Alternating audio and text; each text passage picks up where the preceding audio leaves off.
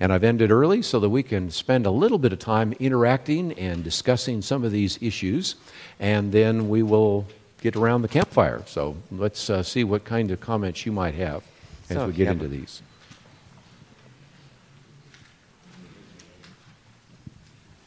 Nathan, so my question was in regard to Romans 13:3, rulers being terror to bad conduct. So when at the federal level, the rulers are not a terror to bad conduct, is there room for a doctrine of lesser magistrates, or how do we handle that situation? Well, and I think we have a couple of examples. First of all, of course, the question that came even during the time of the American Revolution was a good one, and that is they had to be sort of talked into civil disobedience. If you read the Declaration of Independence, it talks about when there's been a long train of abuses and usurpations, then they felt that there was their duty to respond. Now, in the case of our government, we do have a means of redress. Sometimes people will say, well, this is now time for a second American Revolution. Or, some of the people in the militia want to do those kinds of things. But I do believe that there is an opportunity for us to exercise the response to that in the political process. Another probably bigger example, a lot of people say, is abortion is wrong, so should we do all we can to prevent abortions from taking place? Well, all we can sometimes has led to people bombing abortion clinics, maybe destroying abortion clinics, even shooting abortionists. We would not say that because there are means of redress by which we could do that. And so I think that's how I would respond to that whole issue of civil disobedience. I'll let you have a follow-up if you want, but that's kind of how I would deal with it real quickly. And in my book, Christian Ethics in Plain Language, I take you through a little bit of some of the issues of when we would actually exercise civil disobedience. And let's use a good example. Since I use abortion, let's talk about that. There are situations where if we have a direct and specific command, which, if obeyed, would cause us to disobey scriptural principle, would then be where we would have to exercise civil disobedience. For example, let's say you're in a hospital and the nurse is told you have to perform an abortion, otherwise you'll be fired. I think at that point you exercise civil disobedience. That's very different than working in a hospital where an abortion might take place. Does that make sense? And so this is where I think you have to kind of think through what is appropriate as a response in terms of how, when we have a government, a leader, or a policy that we would disagree from a biblical point of view. Hope that answers it, but let me take one over here and we'll keep moving. I'm Ken, and my understanding of the Constitution is that it's the legal contract between the voters and the people who are elected. And I believe the oath of office has become a farce.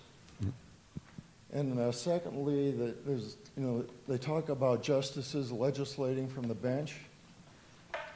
And there was a quote in the Wall Street Journal recently by the former president of the American Bar Association. And she said, her name was Paulette Brown, "Lawyers are responsible for making our society better. And because of our power, we are the standard by which all should aspire." And to me, that speaks of why some justices believe they should legislate from the bench. Right, yeah. And I think they're lawbreakers. Yeah. Well, let me try to respond to that. First of all, the original idea was that you had certain powers which were delegated to the federal government, and the rest of those powers were reserved to the states and the people. And then even the power to the federal government was divided between an executive branch, a legislative branch, and a judicial branch. And originally, when the justices would actually meet, they were just to interpret whether or not there had been a violation of the Constitution. But over time, that changed dramatically. And for those of you that have any kind of philosophical background, it came from the idea of logical positivism. And just as we have this kind of change in how we looked at the Bible, we also then had a change on how we looked at the law. Whereas we've moved from an idea of trying to interpret the Bible by what it said and what it meant to the founders. In other words, when you go to seminary, you try to study the Greek and the Hebrew, and you try to understand what Paul really intended. Well, that changed in terms of first biblical interpretation, then it happened in legal interpretation, where no longer was it important for some of the justices to try to figure out what did the framers mean when they established those constitutional principles, but instead they would write new law, as you pointed out. And so that happened under people like Christopher Columbus Langdell, who was the dean of Harvard Law School, and Oliver Wendell Holmes, where today lawyers are not really looking, most lawyers and most judges, although there's some exceptions, we're not looking at original intent, originalists. And one of those justices who was an originalist just died, Antonin Scalia, and will be replaced, interesting enough, by whoever the next president is. He or she will replace that swing vote. And so that's why today there is less emphasis upon trying to interpret the Constitution by its intent and more of a sociological law. And that's kind of what you have today, where whatever 5 justices say is what the Constitution means.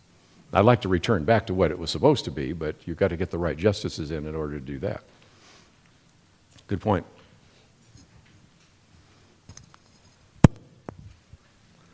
I'm going to get a lot of good questions over here today, I can see. So I just wanted to follow up on the question I asked previously. I poorly worded my question. Okay.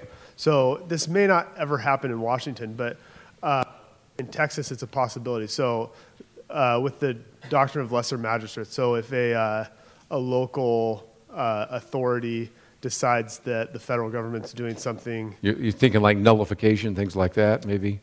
Or Yeah, well... yeah. I guess I'm thinking more just the theoretical level, John Calvin's lesser magistrates, right? So like as our direct leader, we could obey them, but we'd be rebelling against the, Right. you know.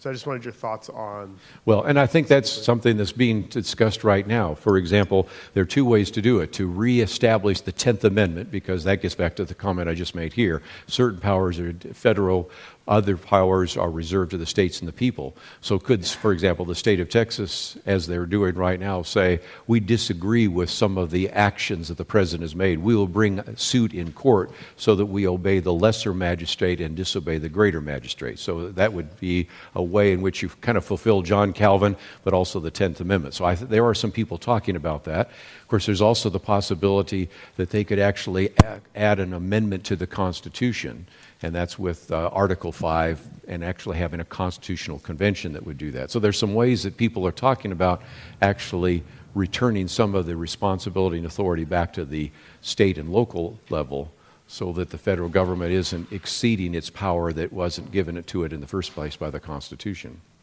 So I hope I'm answering that, but let me take another one over here. Sure. It's Simon here. Hey, Simon. So I guess practical question, because you did a great job of outlining how Christians are responsible for both obeying the government, praying for those who are in authority over us. So practically, whoever gets elected this year and whoever is in authority over us, we're going to disagree with them probably strongly about things. So can you comment on how you would counsel Christians to render honor to those who are in authority over them? And good question, yeah. Specifically to the level of how do you express verbally the disagreements that you have with your authorities without contradicting that biblical mandate to render honor to them? Yeah, very good point, and I think Charles Colson in some of his books have helped us understand that you certainly honor the office, even if the individual in office is sometimes dishonorable. And for an individual like Chuck Colson, who had served under Richard Nixon, he had thought through a little bit of that. That is, the presidency is an office that deserves honor, even if some of the things that Richard Nixon did were dishonorable. We can use some other examples. Bill Clinton, for example, impeached president and those kinds of things. And I think that's how we do that. And I think we have to be really careful because we today have this kind of cultural mindset that we just, reject people in authority. And we're teaching a whole generation to just not honor those people because they deserve honor or to make fun of them. And there are just a lot of very important lessons that we can teach our kids about obeying those in authority, honoring those in authority, even if sometimes we disagree with their lifestyle or their character. In the best of all worlds, you'd want to have a candidate and certainly an individual that serves in office who has good character, certainly is right on the issues, actually puts the right people in office under him or her. I wish we could get 3 out of 3. We're lucky if we get 1 out of 3 sometimes with some of the candidates. That's just the way it is. But we still show honor to those offices because, as I tried to explain, Romans 13 says that this was a divinely ordained and instituted institution, just like the church and the family. And sometimes we haven't thought about how we need to recognize our responsibility towards government. Easier for us in America. Can you imagine what it's like right now to be a Christian in a Muslim world or a Christian in a communist world, and to try to show any kind of honor towards those leaders who, in many cases, are violating, biblical principles all the time? That's difficult. Easy to say, difficult to do. Over here. My name is Dharmadi. Not sure if you touched on this before or not, but could you actually be specific and talk about the 2 candidates that we have today for president? It will be a good, material for us to talk about at Campfire later on, right? Talk about their, the way you think about those two persons, and then the repercussion if one of them get elected, right. The potential Certainly. repercussions. Yeah, and there are repercussions. First of all, recognize that you probably are also electing a slate. So when you look at Hillary Clinton or Donald Trump, it's good to look down the slate and recognize that you're putting an entire group of people into that office. But let's look at that. Hillary Clinton, I can't tell you anything you don't already know in terms of Hillary Clinton and Donald Trump. But maybe what you don't know is look at the next in line. Tim Kaine, who is the running mate with Hillary Clinton, has received a 100% voting record on issues like abortion, supports same-sex marriage. You can go down the list and recognize on a lot of the issues we've talked about this weekend, whether it's Hillary Clinton or Tim Kaine, pretty much disagree with us on almost every issue. Donald Trump, he's all over the map. I don't know where he is some days. But what about, Mike Pence? I happen to know Mike Pence. Mike Pence actually started out in a think tank. Probe is a think tank. He used to be a talk show host, radio talk show host. He's been on our show. We've been on his show. Then was a member of Congress, and then has been the governor of Indiana. On all the issues you would want to talk about, pro-life, family, Second Amendment, you go down the list, taxes. Just a very quality individual, both in terms of his character and in terms of where he stands. Now, who are the kind of people they're going to put in office? Let's think that through for just a minute. We talked about the Supreme Court. Well, Donald Trump's made it very clear that he has selected 11 different candidates that he would look at for the Supreme Court. One of my people that comes on our program every Friday, Kelly Shackelford, we went down and looked at all 11 of those individuals and concluded that at least 9 of the 11 were really good candidates on all sorts of issues, and the other 2 were pretty good. And I know some of those. One of those candidates that he put on the list is an individual that is a judge in the state of Texas. One of the ones that we're saying good but not great is actually a judge in Alabama. We know him as well. Well, if indeed those are the kind of people he's going to put in the court, they're going to actually be those originalists we were talking about. Those are individuals that are going to take, a stands that we would probably agree with from a biblical point of view. Hillary Clinton hasn't given us that list, but we have a pretty good idea what they would look like because of the people that she probably would keep into the office.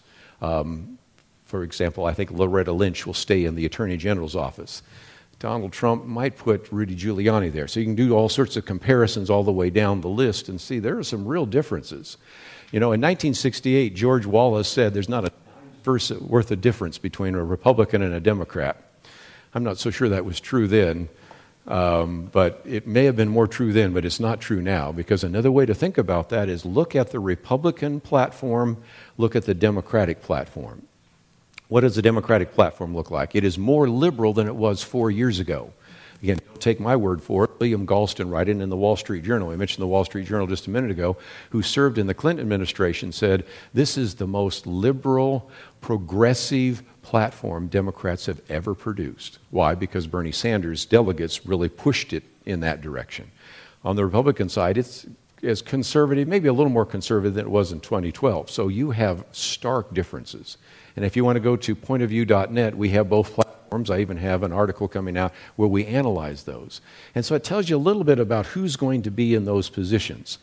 Now, if indeed we want to think about some of those Supreme Court decisions, imagine if they put in an individual, maybe Hillary Clinton puts in somebody that looks like Stephen Breyer or Ginsburg or somebody like that, or Elaine Kagan, whoever that might be, then that fifth vote is going to go the other direction.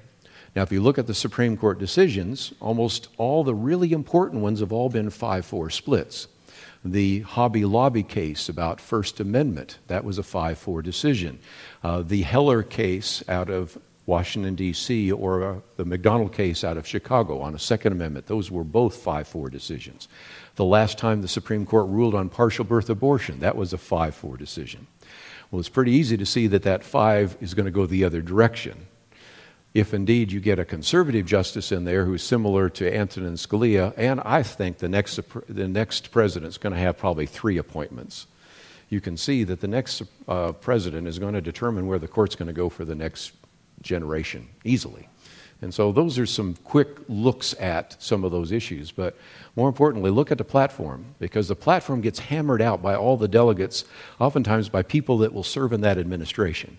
And that tells you what each particular party would want to do. And you're not just electing, because, you know, when we look at these two candidates, it reminds me a little bit. Remember when you used to choose up people playing kickball or basketball, and you choose them all up and you got 2 left and you're going, we don't want either of them, right? The bad news is one of those is going to be the captain of your team. And so we don't like the people at the top. I think most of, and maybe there's a few of you are thrilled about it, but not most Americans right now are going, I don't like either of these choices. But look beyond that and look who their vice presidential nominees are, look at who they would put on the court, look who they'd put in the administration, and there's some stark differences there to think about as well. Hi, Peter. You had a slide that says vote for those in authority. Does that mean that once they're in office, we should continue to support them? Also, a related question, do you support term limits for people that you don't like? Sure. First of all, we, as a matter of fact, I did kind of have one slide there to talk about that we should not only serve and jury, but we should also tell our elected representatives how we stand. So while we can support the office, we can disagree strongly with where our representatives are. And if our representatives are not representing us effectively, we can give them a pink slip. That's going to happen in November. November 8th is a great opportunity to send some of them packing if you want to. So I think that is the case. Certainly we pray for those in authority, but we don't have to always agree with those in authority. And even supporting them, we might actually disagree dramatically with some of the actions they take. What about term limits? I think term limits would make sense if they were long enough. The problem is you find that really being president, or even especially being a member of Congress, it's not an entry-level position. There's a kind of a learning curve that you have to go through. And so some of these people saying, well, a 6-year or even a 12-year limit for, 2 terms for the U.S. Senate, I don't know, that's a little tough. But if you had a little bit longer, I think that would be the case. I think term limits might make sense because what we find right now, and the reason people argue for term limits are that because we gerrymander so many of these congressional districts, you were actually more likely to have lost a place in the Russian Politburo and the Soviet Politburo than to have lost an election if you're an incumbent. And even though we keep talking about throwing the rascals out, the reality is that when it comes to the United States Congress, the members of Congress choose their voters, whereas at least in the Senate, the voters choose their senators because we so gerrymander some of these districts. And I've seen a few of them here in the state of Washington, so just go look at the map of the congressional districts. You can see how we've gerrymandered it so that we make them safe districts, and that's why I think it's important to consider term limits. But that gets us back to one of the things I mentioned a minute ago, Article 5. Do you think Congress is going to term limit itself? No. But some say maybe an Article 5 constitutional convention might implement something like that in the future. Andrew. Okay, I'm Andrew. I have quite a few questions about politics, so I'm just going to shoot them. So you can feel free to... Or shoot me, whatever. You can feel free to answer whatever. Going back to the... well, in terms of being conservative, we can certainly talk about political conservative, but they're usually also morally conservative.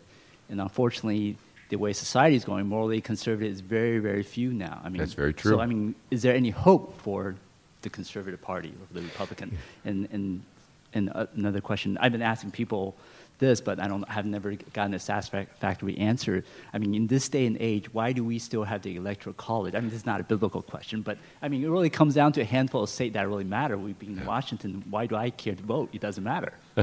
Good point.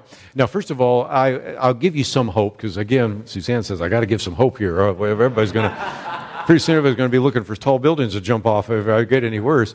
I do have a chance each year to interact with a lot of kind of the, if you will, the farm team, those that are serving in the state legislative areas. Now, I can't speak for Olympia, but I can speak for Austin, and I'm seeing just a lot of really smart, articulate Christians that have taken the time to learn this process and kind of rise in the system. So I think we might be able to, in some places, see some more of the Mike Pences and others that I'd love to see in office. So I'm encouraged in that regard, and I'm seeing a remarkable difference, because what you're seeing is in some places people are just business as usual, and if it's a one-party kind of system, then you don't have that. But when you have an opportunity for people to really be able to make the case for liberty and make the case for stand on moral issues, I still see a number of those, so I'm not as discouraged yet as might be. Why the Electoral College? Well, it made a great deal of sense in the 18th century, because on the one hand, you didn't want to just always elect people on the popular vote, because then they would just go to New York City, they go to Philadelphia, and even to this day, if indeed it was only the popular vote, it would pretty much say, well, we'll just go to the major population centers, Chicago, Los Angeles, New York, whatever it might be. And so on paper, it makes a great deal of sense, because it forces candidates to go to other states and to actually campaign. The reality, though, is that over the last 6 elections, there is almost a competitive advantage that is given to the Democratic Party. That is, if you look at the fact that there are 18 states, and these are in many cases big states, that have traditionally voted Democratic. And you know which ones those are. It's all the West Coast, California, Oregon, Washington. It's the Northeast, except New Hampshire. And it's part of the upper Midwest, like Minnesota and Wisconsin. Those always vote Democratic. Then the Midwest and the South usually vote Republican. So it gets down to a handful of states.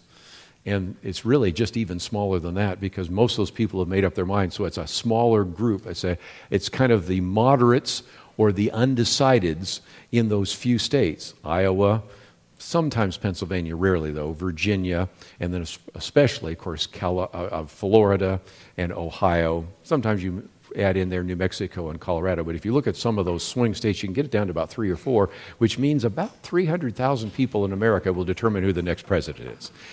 Well, in some respects, do we want to get rid of it? Well, some states are already starting to say now they have implemented a rule that says that if indeed the popular vote disagrees with the Electoral College vote, that those electors that go to their state capital will vote the popular vote. New Jersey and others have done that. So we're sort of moving away from that, not from a national level, but because individual states are sort of moving that way. So that's my quick answer to a question that maybe you've never had answered before, and I probably told you more than you wanted to know, but there are more and more states that are actually changing their rules for the electors that go to the state that actually cast their vote.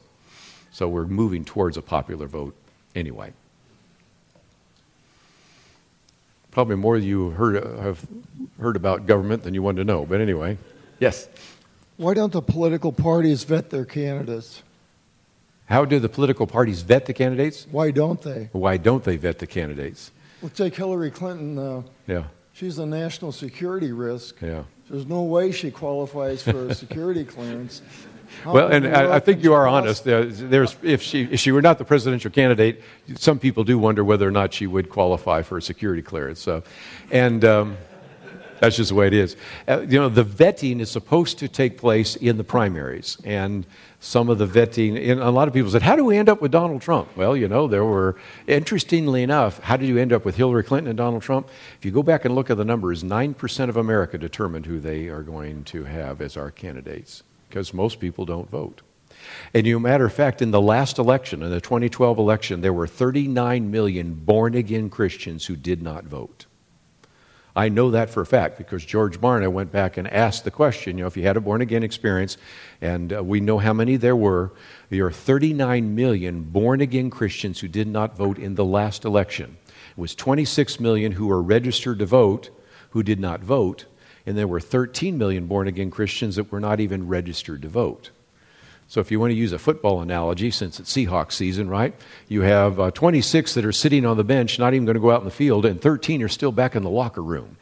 And then we wonder why our country is where it is. We as a demographic group, as born-again Christians, have a much lower percentage of being registered to vote and voting. Anybody want to guess which group has the highest percentage of being registered to vote and voting? Homosexuals.